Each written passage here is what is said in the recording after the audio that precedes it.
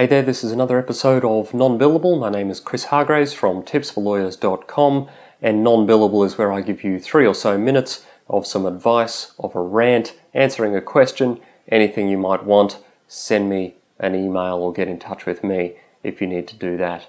So, what are we going to talk about today? Today we're going to talk about working hard.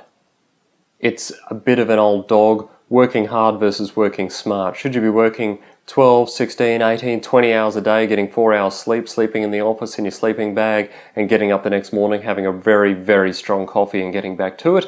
Or should you be the sort of 6 to 8 hours a day, get plenty of sleep, back at home at 5 o'clock with some time to spend with your kids and your family? Or is it a bit of both? Or is it a bit of everything? Look, the reality is every single one of your peers works hard. Every single lawyer works hard. Some work longer hours, some work more efficiently, some work more productively. The reality is you need to do both.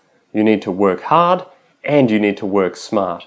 That might mean you need to work long hours. That might mean you need to do extracurricular activities. That might mean you need to do some things that are not paid for by your firm, that are not encouraged by your firm. If you think they are in the best interests of your career, then perhaps you need to be doing them either way.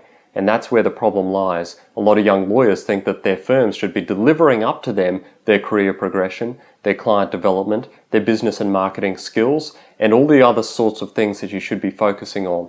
And the reality is this: law firms aren't doing that. Perhaps they don't want to, perhaps they can't do it, perhaps they're not interested, and perhaps they're not providing the kinds of opportunities that you need because they can't afford it.